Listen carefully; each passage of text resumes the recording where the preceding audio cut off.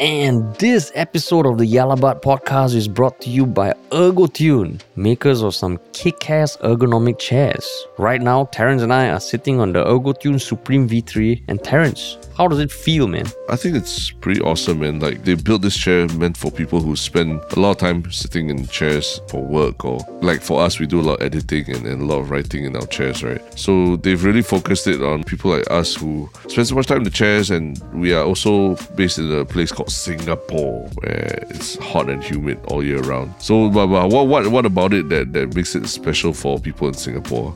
Whenever I've bought chairs in the past, I hate chairs that have a kind of like a full backing with no holes. So when I saw this chair and there's a mesh backing, right, which means my back can breathe because I sweat pretty easily. I think everybody in Singapore sweats pretty easily. That was the first thing that sold me already. I'm like, okay, I'm going to give this chair a shot because nobody likes to peel yourself off a sweaty chair, right? So that's one thing that I like. What about you? I think that I love that it's got a lot of adjustment points, like way more than any other chair I've ever sat on. Such that you can really tailor it to how you like to do things. Like I'm quite specific about the angle at which I want my hand to be holding a mouse and everything. So I can literally adjust the armrest, adjust the headrest, adjust the lumbar support and everything. There's like 11 different adjustment points that you can individually tailor just to suit your body. I'm not like a small person, and I like to sprawl out of my chair sometimes. So you like the man spread, man spread. Yeah, man spread. So you can imagine how much the chair has to do to accommodate someone like me, but also someone like Haresh as well, right? His size. Yeah, exactly. So I mean, we like it. You can check them out at their website. The link is in the show notes, ergotune.com. And yeah, check it out and get some if you like. And now, on to the podcast. What's up, everybody? Welcome to another episode of Yala, your thrice weekly podcast where we talk about the hottest news with a touch of what, Terrence? Good old humor. Good old humor, man. Good old humor. Good old humor. It's a midweek episode. Yeah. Now feels like how has your week been? Let me just put it out there. How's your week been? Hectic. It's been hectic. A lot of house errands and all that to run.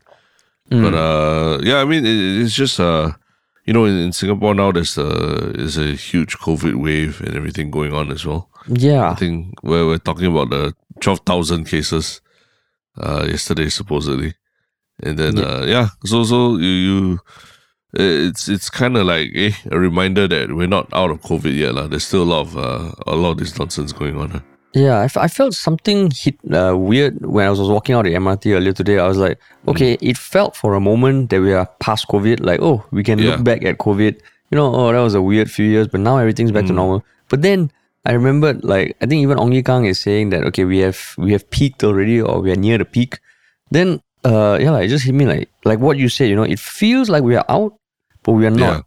And I'm sure everyone has had some meeting or some social thing that has been kind of delayed because someone in the group got COVID. Yeah. Right. Confirm. So there's this, don't you feel there's this start-stop notion of everything you're doing in life? Should I plan my, big event, my wedding, whatever? Or should a company plan to do something big this quarter when the recession is supposedly coming? But the crypto market hasn't bottomed out yet. And all this kind of, there's a lot of uncertainty right now, basically. Even like COVID, should we be attending big concerts and exposing ourselves when there's 12,000 people a day getting COVID? I wasn't even thinking about the uncertainty of planning a wedding at this time, Terrence. Thanks, Terrence. Yeah. Yours is a certain. Your sentence has already been carried out already. You just made me feel like, oh shit. I mean, it's 5 months away. But I think it's more like maybe last year or the year it was like macro start and stop like the whole country starts and stops. Yeah. Now I think it's like the hierarchy of starting and stopping is more when it comes to smaller events, smaller meetups, smaller gatherings. Yeah. Basically, the responsibility has been distributed to the individual already Oh yeah, right? Correct. Yeah. So you decide for yourself how much you want to risk it.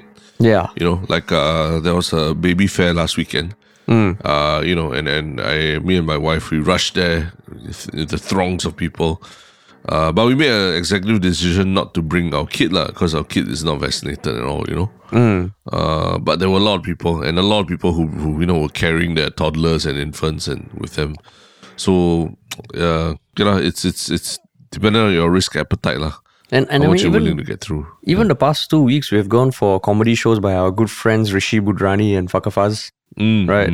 Amidst crowds of people. Yeah, it's just, and like when you say concerts, I mean, there are a lot of concerts that we are hearing about in Singapore in the coming months. Interesting times. I still think that COVID is more in the back of people's head, not at the forefront. Like people are still going about their day to day, right? Feels like it. Feels like it, but yeah. Until you get it, then it's because a different story. So let's all keep our fingers crossed. But then there's also the next round of boosters that are coming up soon, right? Yeah, but maybe the best booster to get now is just to get COVID already, at this point. Everyone seems to be getting it already, so why wait? Yeah, if you haven't got it, don't know, you feel like you're in the minority like that, yeah. Yeah, what? Pure bloods, Pure bloods, yeah, correct. Yeah. But yes, are we ready to jump into these two non-COVID or non-COVID related issues?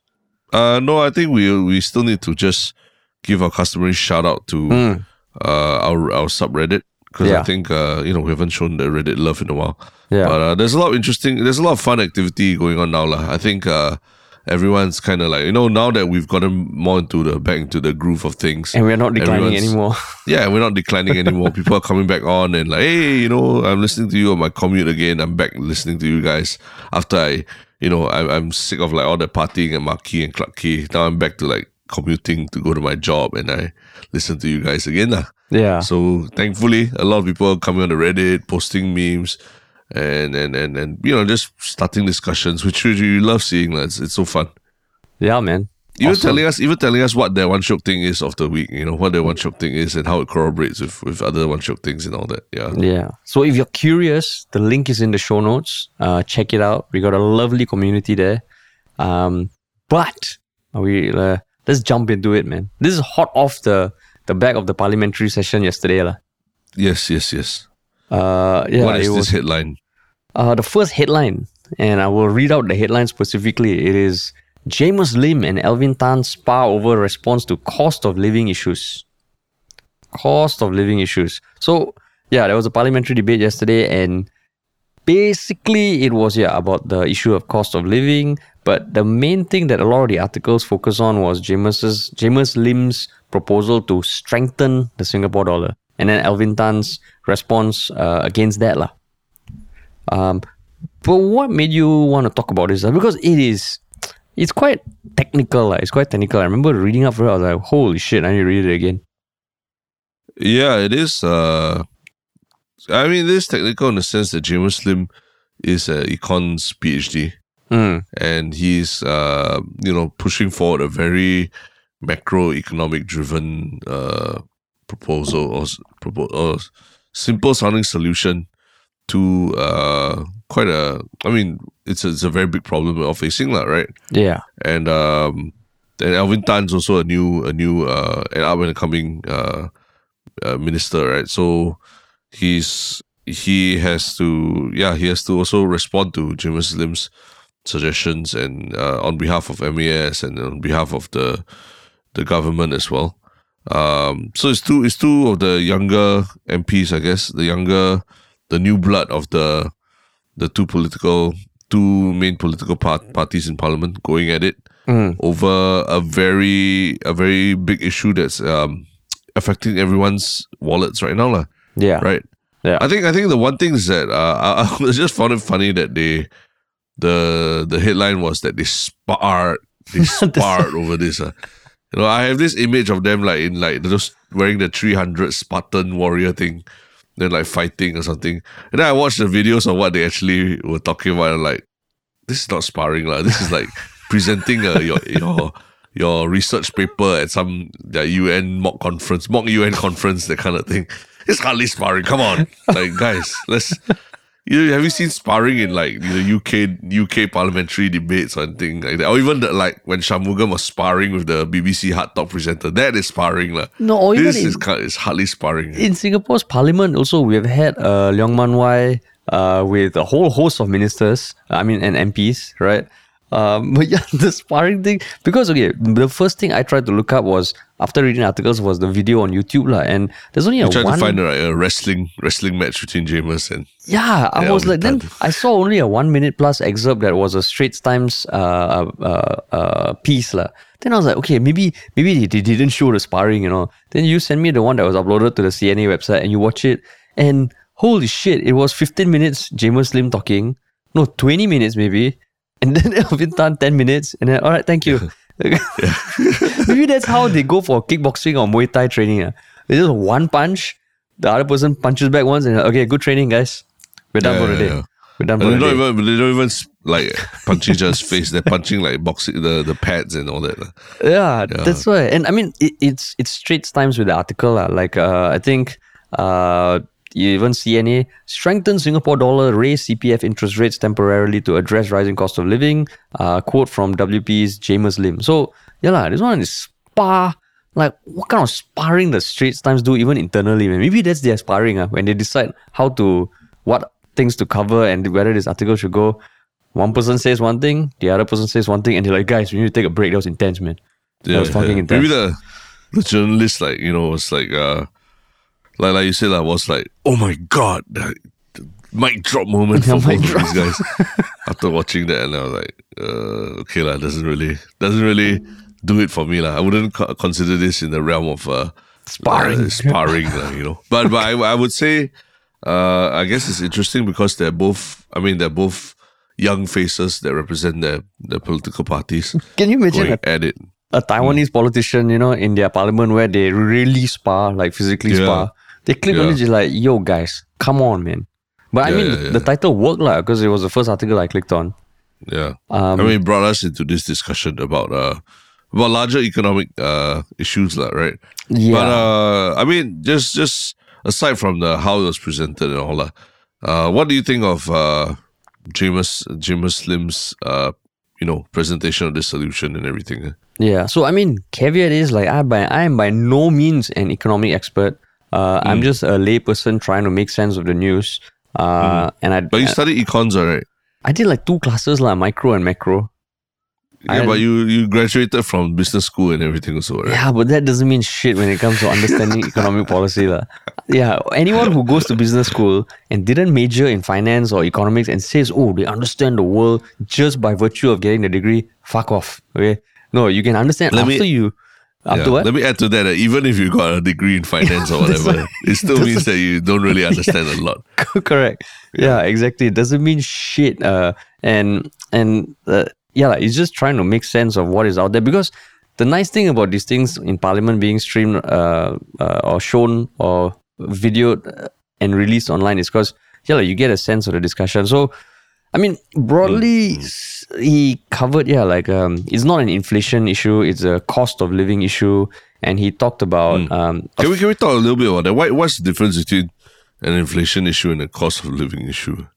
I think... What's he trying to say there? Yeah, so what I gathered was that, inflation does result in cost of living increasing, but it's just one of many things that are contributing to this bigger problem. It's like at the core, like you say inflation, okay, but people don't really, it's hard to say, oh, I'm suffering from the impact of inflation, because it feels like you're a distance away. But cost of living, it's a lot more easy to understand. It's a lot more direct, and it does talk about things that are caused not just by inflationary pressures. The war in Ukraine, it's contributing to rising costs, but it's more with the supply chain disruption and all, right? So that was what I gathered from it. When, like, for you? Yeah, my understanding was that what he was meaning to say was that inflation can and most likely is caused by factors external to your own, your own economy and all that. That means like, let's say war going on in Russia, like one-off very big events.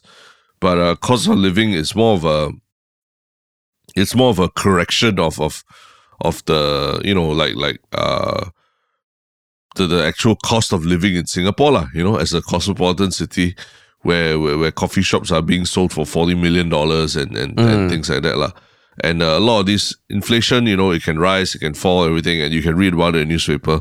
But cost of living in general, in Singapore especially, has been trending upwards across everything, lah, right, in general, very, very sharply in the last 20 years.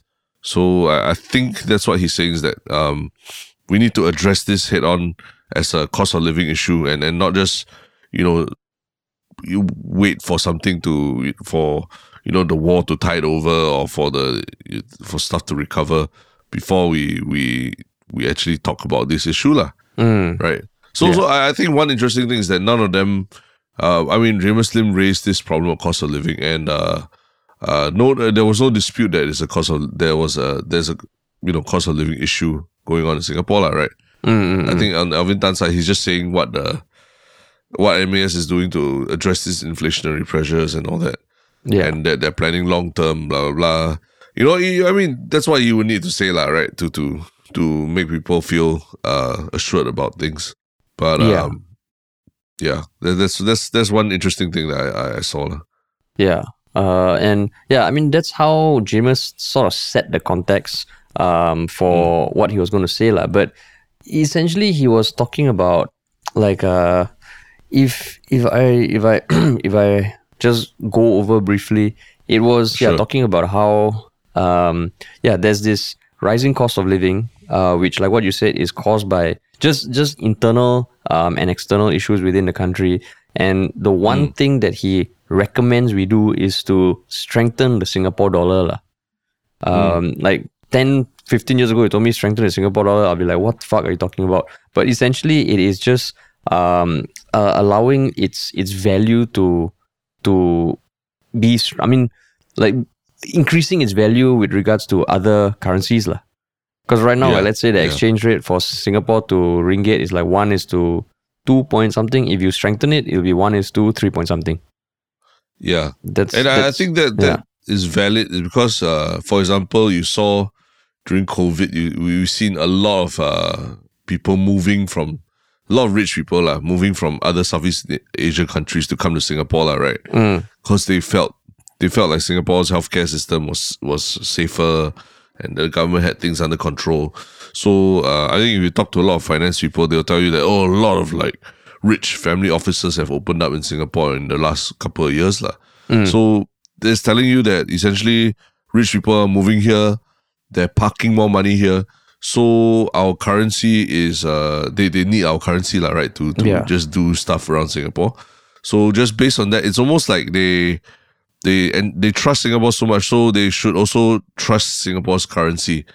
So there's what Jamus is probably suggesting is that given that there's this level of inherent trust in Singapore's economy and Singapore's currency, so we should just let it rise, let it rise to a level where it properly reflects the inherent trust that people have in the Singapore currency, Yeah. And how that will impact or bring down the cost of living is because, like, let's say vegetables and even like chickens, when we were importing chickens, we get a lot of it from other countries, right? So if you strengthen the Singapore dollar, you can kind of get more bang for buck, because if a chicken costs, I don't know, like 300 ringgit previously, if we increase it, it might cost, we might be able to get 1 point something chickens or a chicken for cheaper if the Singapore dollar increases. So when I was listening to it, I was like, everything he says kind of makes sense. Because he said that ultimately, if it decreases the cost of imported goods, then cost of living in Singapore also will go down temporarily. And he did say, he said there's a lot of evidence that the Singapore currency is undervalued. He didn't go into the evidence. So at the end of his 20-minute spiel, he talked a lot of things that, as a layperson, I'm like, that sounds like a good idea. And that's why when Alvin Tan came, I felt he didn't really rebut anything. Right. One thing after I heard Jamus Lim's speech was that I felt like, this feels like it makes a lot of sense, and it feels like the economics lecture that I listened to in JC lah. When shout out to Jamie Reeves, the very famous RJC econs lecturer. Yeah. But yeah, it sounds like a lot of stuff makes sense, and why aren't we already doing stuff like that lah? But that's the thing. See, I don't know enough to think about the nuances of letting our currency just appreciate like this lah. I mean, there are issues with obviously tourism will be affected, right? If your currency becomes stronger, our exports also become more expensive to people overseas. Yeah. And people wanting to invest in Singapore will have to they will have to cough up more money lah, right? On their own side lah. So there are other impacts that letting your currency just rise will have lah, that affect even small businesses and all that in Singapore as well, Yeah. It's I don't know, man. Just the fact that I listened to it, I was like, that makes sense. And then the fact that I realized, I know nuts about this issue. It made me like, made me a bit worried that am I giving it too much credit already? No, I think what you said is exactly what I was feeling, but you put it into words. It's like, I could have thought of that. And if I could have thought of that, it's probably not a good idea. It probably doesn't sound like the best idea. Yeah. Yeah. And I mean, so that's where I was hoping that Alvin Tan would kind of like, I mean, to Jamus's credit, he did talk about other things like increasing the interest rate for CPF payouts by for 6 months, so that the older generation whose value has been built up over the years, they don't lose their spending power. Which again makes sense. So that's where I was like, okay, this was like what you said, an econs lecture for something that you can imagine like a econs paper, you write it. So, but then when Alvin Tan came up and he talked, he basically, I think, gave a lot of credit to the Singapore government for helping us tide through COVID and how our long-term monetary policy has done well. Our GDP still grew by, I think, 1% in 2020 when a lot of other countries were shrinking, and that the currency was strengthened last October and blah, blah, blah, blah, blah. And then that finished. So then I was like, yo, man, it still seems like a good idea. Is there no reason to explain why it is not a good idea? And in fact, I found reading like Reddit comments more enlightening because I mean, quite a few on Reddit also must take it with a pinch of salt, because sometimes people say, Jamus Lim is an economics professor. He knows what he's talking about. But knowing the theory versus actually working in the policy maker's office, setting monetary policy, two very different things. Then of course some people shit on Alvin Tan saying, what finance background does he have? But ultimately, I would like to hear from someone from MAS. Kind of explain why these ideas put out are not the best idea. Yeah, so what was your expectations when Alvin Tan took the mic? My expectation, I know he's. I mean, I understand that he's not a PhD in economics or anything like that either, right? So to expect him to be able to point for point rebut what Jamus Lim was saying would be tough, But I mean, I would still love to hear a more technical breakdown of what Jamus Lim is suggesting, right? In a sense of just understanding where MAS policy is at and where they see how they see cost of living moving in the next 1-2 years in Singapore, right? Because it really is everything that we're doing, we're affected by rising prices, really. Whether it's you're going to pump petrol at the station, or even your normal cai peng as well, or the cost of your coffee and things like that. Everything is going up, So it's a real issue, and I don't think just saying that trust the government, we know what's best, and the status quo is fine. I don't think that's the most convincing argument either.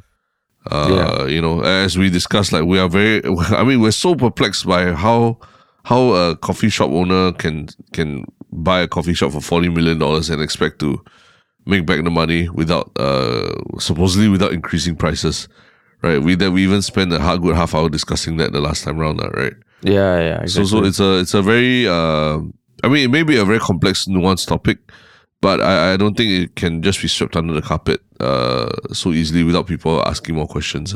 Yeah, and I mean, like even as I'm looking through some of the things that Alvin Tan said, there's nothing specific that was with relation to exactly what Jamus Lim said. Like it was a lot about how Singapore's current round of combined fiscal and monetary policy responses are expected to contain medium-term inflation without significant loss of output or inadvertently add to the underlying tightness of the economy.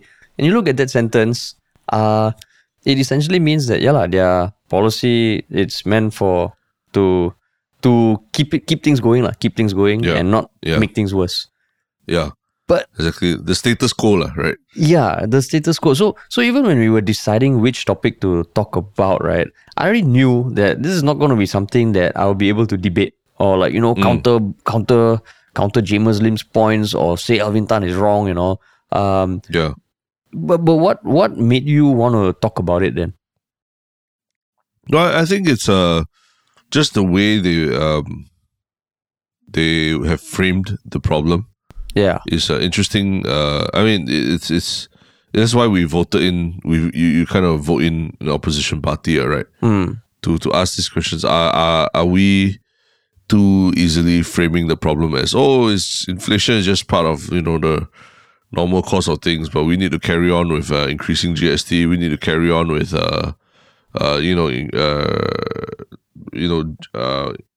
increasing. I mean the increasing your productivity and things like that, right? As you know, that means is anyone looking at this situation and thinking like, hey, this could get out of hand, or are we just like, let's wait until something bad actually happens, then we'll react, right? Yeah. So that's what I think Singaporeans are asking for more assurance of that. Because I mean, it seems like that was tabled like raising GST. Is that a good time? Then they say, we really have no choice and we need to think long term. But how do you think long term when people are really suffering now, right? And what's being planned to help alleviate the suffering at this moment, Yeah, and I think for me, I was keen to talk about this partly because the more people talk about it, even if it's trying to understand it, right, I am optimistic that it will lead to more conversations or more attention being given to it, and I think it's important that everybody also just try and understand these broad terms, and also that when you hear a parliamentary debate or you read an article, it doesn't just the default response shouldn't be like, okay, we trust the government to do this, because they have done a lot of good things, but it still needs to be challenged, and I think like another topic that was discussed by Shanmugam was the thing about prisons, the state of Singapore prisons. And if you watch his speech, he starts off by saying that it's become an issue that's talked about more and more, and he specifically cited the CNA documentary done about prisons. And when I heard that, I was like, oh shit, I know quite a few people recommended it to me as well.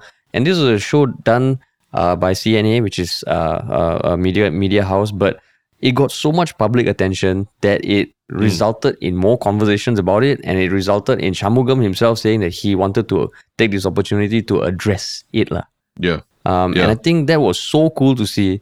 So I think, even people listening to this podcast, if you haven't kind of broached this topic, hopefully this is like a entry point for you to this kind of things are being discussed because it is super important. Yeah. Super important. I think what you're saying is being a bit more proactive or preemptive in some way to these questions that will be brought up, right? You mean so as a listener? Like what they did for prisons, right? Yeah. It was, I don't think, I mean, people watch the CNN documentary, there were questions asked, but it's not, say, at the foremost of everyone's minds at the point. But Shanmugam said that he wanted to raise it because there would be some questions from the community, right? Yeah, exactly. Especially given the discussions about death penalty and how we treat our prisoners and everything. Yeah, and in some way, like prisons, we don't know what happens behind prisons, but it's so easy to not think about it. And in same way, the monetary policy, fiscal policy, if you're not in finance, you just care about the shit around you getting more expensive. right? Correct. Yep. And then you That's wonder all you what see. the fuck is going on. And I think just trying to understand it a bit more is useful, and hopefully we just told you like, hey, this is an interesting topic for you to find out more about. And of course, if anyone has thoughts to explain what the speech was about, where we maybe got some things wrong, our Reddit is the best place to do that. Yeah. Yeah, all the economists, please come out of the woodwork and let us know what you think of Jamus's side of things. Because I don't have access to PhD level economist in my immediate circles, so I can't like, hey, what do you think of this? I have a lot of friends in finance, but I mean, I wouldn't trust them about a lot of macroeconomic stuff. But you love bringing up this kind of hot button issues at dinners with them, right? Just bring up. I like just to hear their responses and understand. But they all have different incentives. They a lot of them, some of them are they're hedged against the economy and stuff like that. So they have different incentives, and then they'll tell you a lot of different things based on what the incentives are. Yeah. Because even the example you gave earlier, like foreign companies looking to set up shop in Singapore or set up HQ, or Dyson coming to Singapore and all. A big reason is because the currency is not extremely strong, or maybe not as strong as it could be, right? So all that kind of things come into play, and that's something that Alvin Tan pointed out also. By attracting foreign investments, we create jobs for Singaporeans in the long term, which is true, but it just needs to be challenged or revisited or talked about more. Yes, correct. Cool. But speaking of status quo. Yeah, correct. It's also kind of related. I mean, it's all related also. This the inflationary same pressures. parliamentary. We already talked about it. Yeah. What is the second topic we're talking about? And there's a reason why we selected it as the second goofy topic, not the serious one. Essentially, the headline reads, controlling rent of coffee shop stalls might deter owners from improving. And this was by 4G leader Desmond Lee, also in Parliament. Yeah. So this title also, I read it, I was like, what the fuck is he talking about? Yeah. Who is controlling the rent? Is it the coffee shop stall owners or the rent being controlled by the landlord, which is deterring people from improving if you control the rent? And I was like, what the fuck is this? What is he talking about? What is he smoking? Yeah. I mean, we talked about the coffee shop issue in our last podcast. Yeah. And I think we really put it out there asking what can be done or what needs to be done, right? To sort of ensure that these communal spaces don't end up just eventually being like some atas cafe that only a few people can afford to go to, right? Yeah, correct. Yeah. And I think there were a lot of calls for the government to step in to control the prices that these coffee shops are sold, or if not, just the rent that the stall tenants have to pay. So in this case, he's specifically referring to the coffee shop owner. Okay, he's the person who owns the entire coffee shop, and not the coffee shop stalls. So if I understand correctly, the rationale for him is that if you don't allow the rents to go up by market forces and all, where the coffee shop owner can recoup some of the cost of running the coffee shop, there wouldn't be an incentive for the coffee shop owner to improve the facilities of the coffee shop, which is enjoyed by the coffee stall tenants. Yeah. Right. That's essentially what he's saying. Yes, correct. And despite my lack of economic theory knowledge, that just sounds fucking ridiculous. Yeah, I know. I was just going to say, if you thought our earlier discussion of our earlier characterization of Jamus Lim's points as feels like very basic econs, right? Yeah. This one is even worse. It's a lot worse. This is pull the shit out of my ass kind of econs, man. And I mean, he was also responding to a written question by Nee Soon Group Representation Constituency Member of Parliament. Oh, that's a long title. Carrie Tan. Where basically, she asked if there were any plans to control rents. So, I mean, and this was directly because of the sales of the coffee shop that we spoke about. So, I don't even know how to. It doesn't even feel debatable. Right. I mean, let's just break down what Desmond Lee was saying, like, right? He said, according to this Yahoo article, he says, in considering rent control measures, Lee cited the need to guard against unintended impacts. And the example he raised is, for example, by controlling rent, we could end up reducing the incentive for coffee shop owners to invest in improving their coffee shops to provide better services and facilities to customers. So essentially, he's saying that if we don't allow them to charge higher rents, then they will be less motivated to invest the money back into improving the coffee shop and to provide better facilities and customers to better services and facilities to customers. Like the toilets lah. Say you want cleaner toilets. Basically, correct. You need to. Like so if I have the toilet in a coffee shop, it sucks. And you tell me, okay, to get the toilet better, I'll have to pay 50 cents more for the food. I can sort of understand that, right? Yeah. But maybe because this one, it felt like from the get-go already is telling them, okay, you can charge whatever rent you want, because hopefully it would translate to better facilities lah. As opposed to like, okay, the toilet is fucked up. You need to improve the toilet. There needs to be a cost of it lah. It's almost like giving like a blank check, eh? Yeah, and I mean, I guess it's what is probably very shocking or galling to everyone is that the word on what we're hearing on the ground, or even through our own discussion on our podcast, is that rents are literally being doubled, right? For the store owners. And if the rent is doubled for the store owner, does the customer experience become twice as good? Even if they improve the toilet, does that mean my customer experience eating at a coffee shop has become twice as good? And maybe we're caricaturing it by saying that it's a linear relationship between how shook your coffee shop is and how high the rent is there lah. But how much more can a coffee shop?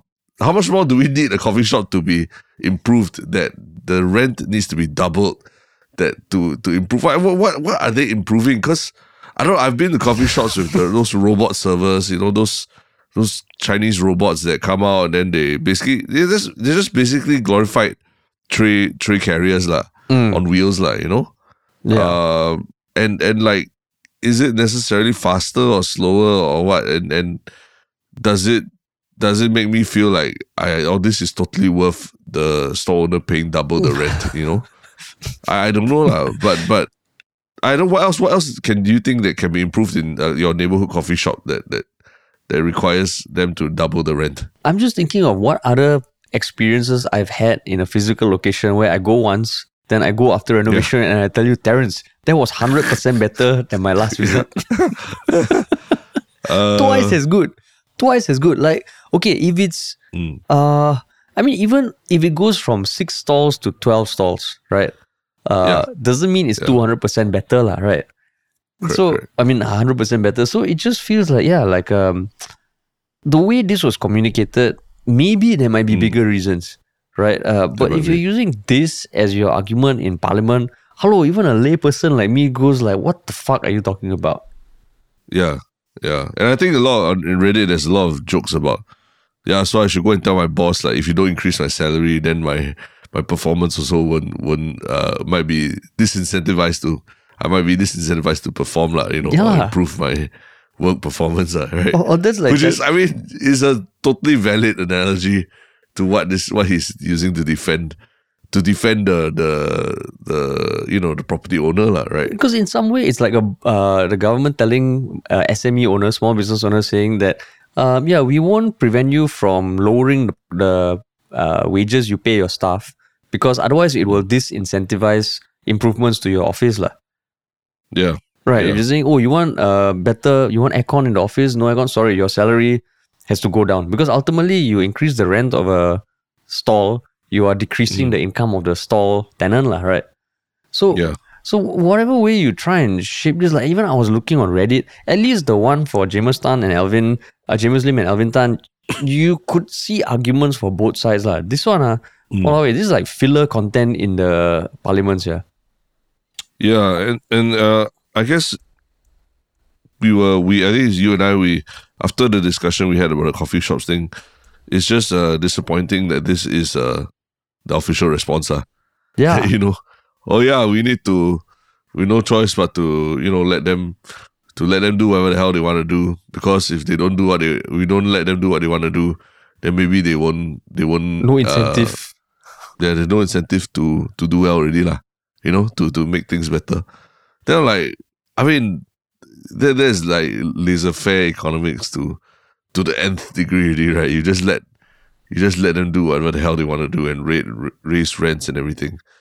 So it's just I would say nothing short of disappointing, considering that Desmond Lee at one point was also a candidate for Prime Minister, Yeah, Remember? exactly. At one point he was in the running. So I'm like, wow, I don't know if this was really badly communicated, or wasn't thought through very well, or they're just trying to, just stall for a moment while trying to find a solution or something. But it doesn't breed a lot of confidence that they're actually looking for a solution, right? Yeah. And it's just like a deflector, a distraction, saying that, okay, I mean, there's no, like, prices are going to increase. And at some point, I think everyone can accept that prices of hawker stall food and hawker food is going to increase. But when the reasons are kind of defended by arguments like this, right, it makes you go like, yo, man, Desmond. Yeah. Come on, man. Yeah. Do a better job explaining. Come on, Desmond. Better, yeah. Do better, correct. Better. This wasn't like a speech, or it was a response in written form somehow, Yeah, exactly. So it must have been drafted and vetted and everything as well. So I was just like very disappointed that all the discussion, just led to this statement from the Minister of National Development. So then I wonder, because Carrie Tan is also PAP, right? Correct. Right. Then PAP asked him, then I don't know whether after the meeting, at the next PAP meeting, Desmond goes to Carrie like, yo man, Carrie, what the fuck, man? Why you have to ask this kind of question? Right. And no, I mean, I think they sort of operate like if I'm not wrong lah, I would assume that they operate a bit like how a volleyball team kind of does. Oh yeah. You sort that of makes sense. set each other up for what the final spike lah, right? To kill off discussion, or to solve the problem. So in some ways, them having these questions is not a bad thing for them to try and address these issues lah. Yeah. And then it also covers the backside, saying, oh yeah, we also check oneself, right? We ask the questions of each other. Yeah, I guess. Okay, so just thinking about the validity of Desmond's point, I mean, there is you can see some logic there lah. If you're telling, if you are really setting a ceiling for how much rent they can charge their stalls, it will be tough to maybe invest in the coffee shop, right? It's the same way in a business. Even for, like, let's say, even for us, for Folklore or for Yalabat, we have also increased our prices of our ads, right? Because we want to build a team, get better equipment and all that. So it's totally valid. But I think when saying it like that, it almost feels, okay, then there should be some sort of controls in place, or some sort of assurance that, okay, things won't spiral out of control. Maybe it was because it was left, like, there's no ceiling. There's nothing that gives us some assurance that, okay, while they are free to charge their rent based on their whatever business needs and all, it's not going to spiral out of control. Especially in this climate where things seem to be just going up and up and up. Come on, Desmond. Yeah, I think what you're getting on is about the fact that HDB privatized these coffee shops within the estates. Yeah. And they basically sold them out there, and rather than control them themselves, they actually sold them. And it just made it a very strange situation, right? Where a communal space is now a privatized communal space within the estate. And it's not owned or run by people who have any interest in seeing the estate, in providing for the estate, or helping the estate, or seeing the estate blossom or what lah. Yeah. And that's the big issue. And can you imagine, like, maybe 10 years down the road for whatever tech unicorn that comes out of Singapore, the status claim for the CEO of that company, instead of buying GCB, right, is like, yo, man, he bought a Sengkang coffee shop. Oh, shit. That's the flex. That's the flex. Fuck, he bought a Sengkang coffee shop. Oh, my shit. God. Walao, his company doing damn well, yeah. Oh, then the other guy, Bidok coffee shop. Wow, siala, that one big money, man. One after another. Big money, bro. Like the Razer CEO, which coffee shop do you own? Which coffee shop do you own? Then they're having all their meetings at the coffee shop rather than like the expensive buildings. Then like Tan Ming Liang and his Razer, he'll make the whole hawkers coffee shop like tech focus. And then, you know, green and black theme. Yeah, then the Secret Lab coffee shop, all the chairs, all Secret Lab. You know, all the chat. Yeah. Then like Anthony Tan, you can only pay by Grab Pay. Right. Yeah. Which is like probably the case already at a lot of coffee shops. Yeah, Shopee, all like the C, Garena, all all gonna own their coffee shops. Yeah. But I guess if anyone thinks that what he's saying is valid, you know, do correct us or let us know why on our subreddit. I would love to understand you know, why we're being stupid, if we are being stupid. Yeah. And and if it's just a real simple solution staring at us in our face that we're not seeing. Yeah. Or maybe maybe the solution does make sense, but it's just helping Desmond with the backup, the backup. But come on, Desmond. Yeah. Let's put in more effort to the comm side of things. Yeah, man. But speaking of the communication side of things, yes. What is your one short comment of the last couple of days? My one short comment. Wait, let me pull it up. If you'd like to go first.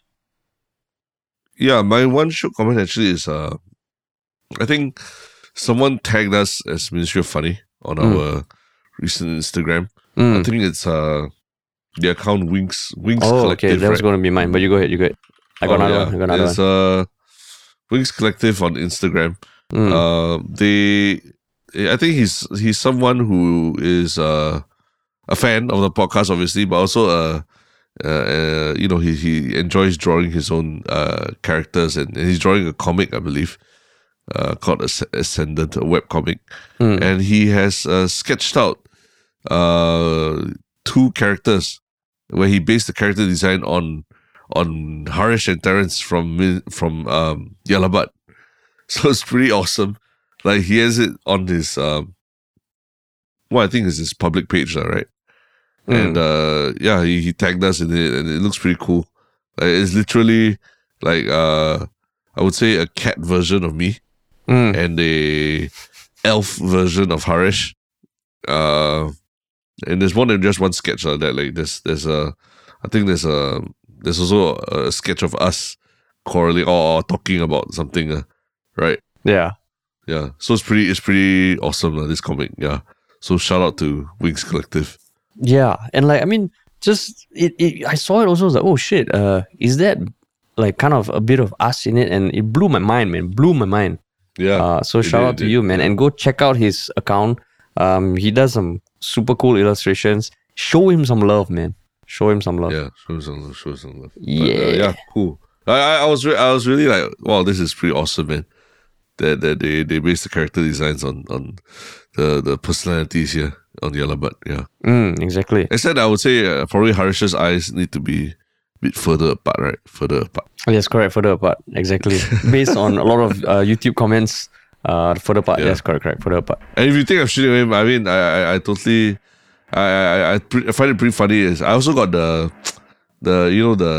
Journey to the West vibes from seeing this as well. Where Harish is the Sun Wukong, the monkey god. When mine is more like the Tupatie, the pig character, just in terms of the size. But I'm okay. I'm okay with that. It's not an insult to me. Pigs are cool. Pigs are cool too. Yeah, man. Pigs are smart. Yeah. But not bad. You got a bit. You can see your pecs. You can see your pecs. Yes. Still got pecs, even though very big size. Yeah. Still got pecs. Yeah. Cool, but man. Yes. Yeah. My one short comment is a comment on our podcast 306 about the coffee shops. And it was by The Fallers, And yeah, they said they've been a listener to Yalabat for over 2 years. And the last thing they expected to hear was a mention of their good friend Surath, who was, I think, we mentioned it because of the context was local music. Yeah. Because we're talking about Jeff Ng. Yeah. Yeah. So this commenter was saying like he or she was the person who recorded that live performance that we talked about, that video of Surath covering a Bryan Adams song that has more videos than the Bryan Adams music video itself. More views. More views. And that this person was a regular at Walla Walla. So why I think is my one show comment of the week, because first of all, it's just cool that people are referencing something from the podcast. But I love it when we kind of give a shout out on our podcast and it ends up reaching the person that we kind of gave a shout out to, or someone who knows them or something like that. I fucking love that shit, man. So to see it come full circle always makes my day, man. So yeah, shout out to you, man. The Fallas. Shout out. Yeah. But yeah, I mean, I think Surath and his band, they're already performing at like Timber Plus and everything. You know, since things have opened up. So yeah, if you want to check them out, you can do that, man. Cool, man. Yeah. Cool. So what is your one shook thing? My one shook thing is a YouTube video that I watched that is from the YouTube channel that I can never pronounce. You know, the Kurzawat or something? Kurzguts. So yeah. Kurzguts. Yeah. So I'm trying to pull it up now. Like it is.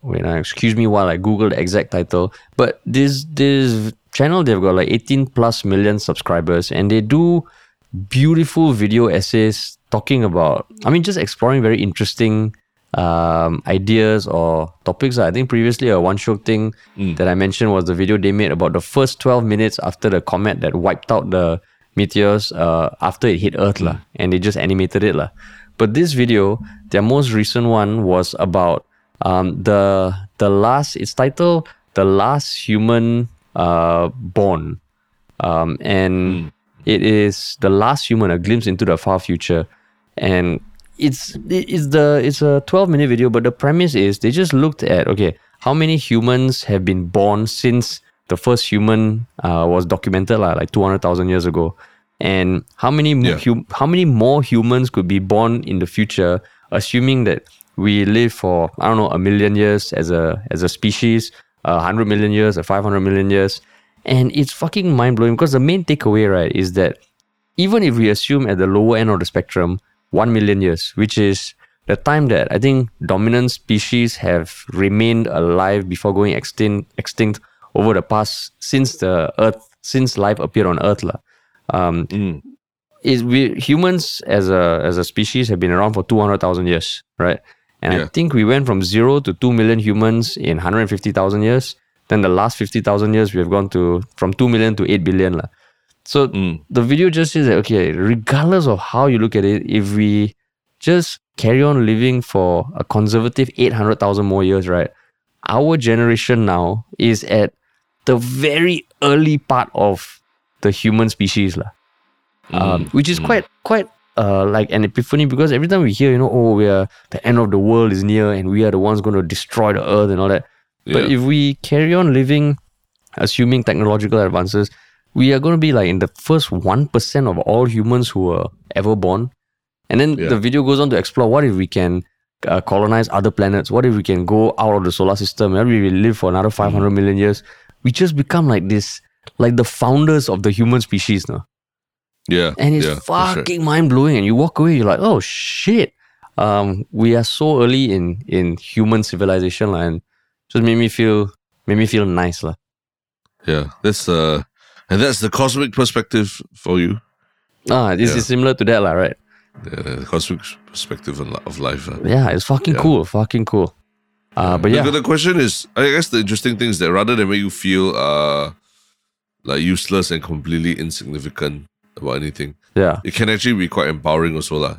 The converse, it makes you feel you are part of a larger movement. In fact, the founding part of a larger humans, movement. Yeah. And in some way, like every generation will always be the founding humans or something. When we first, I don't know, colonize another planet, that generation will be like the first human generation to go out of Earth, which is amazing. Like, and just like what you say, like cosmic perspective, it gives you some sort of, it's just a nice perspective. Like. So that was a great video. What about you, man? Yeah. Speaking of like cosmic perspective, this is like once in a only maybe once in a cosmos kind of event that happened where there are videos of it that were captured where at a Backstreet Boys concert in Toronto, Drake appeared during the finale while the Backstreet Boys were singing "I Want It That Way," and he basically featured on that song or "I Want It That Way" because so you see a lot of headlines saying Drake has a nostalgic moment on stage with the Backstreet Boys.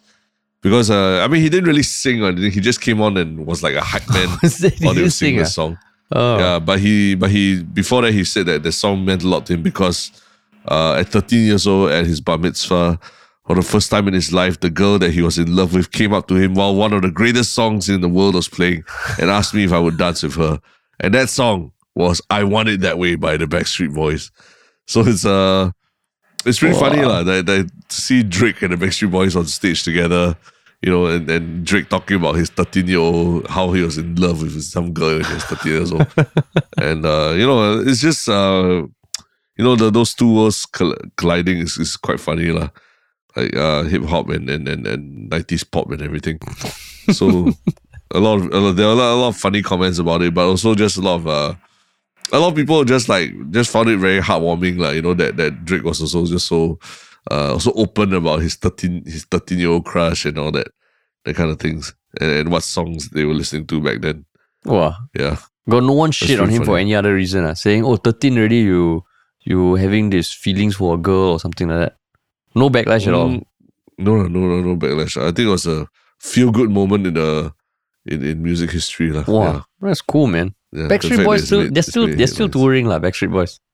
Yeah. I think they're touring as more as a nostalgic act than anything right. So it's all boomers not boomers it's like 40s. Gen X Gen X. Maybe some older millennials. Yeah. Wow. But yeah, so for Drake to appear, but also interesting because I think Drake's new album just came out not too long ago. And a lot of is been getting some headlines also because it's not exactly like what you expect from a hip hop album. I see. Yeah, so maybe he's trying to reach to a slightly different audience this time as well. Yeah. Oh, but that's cool. Interesting. That's cool, man. Cool.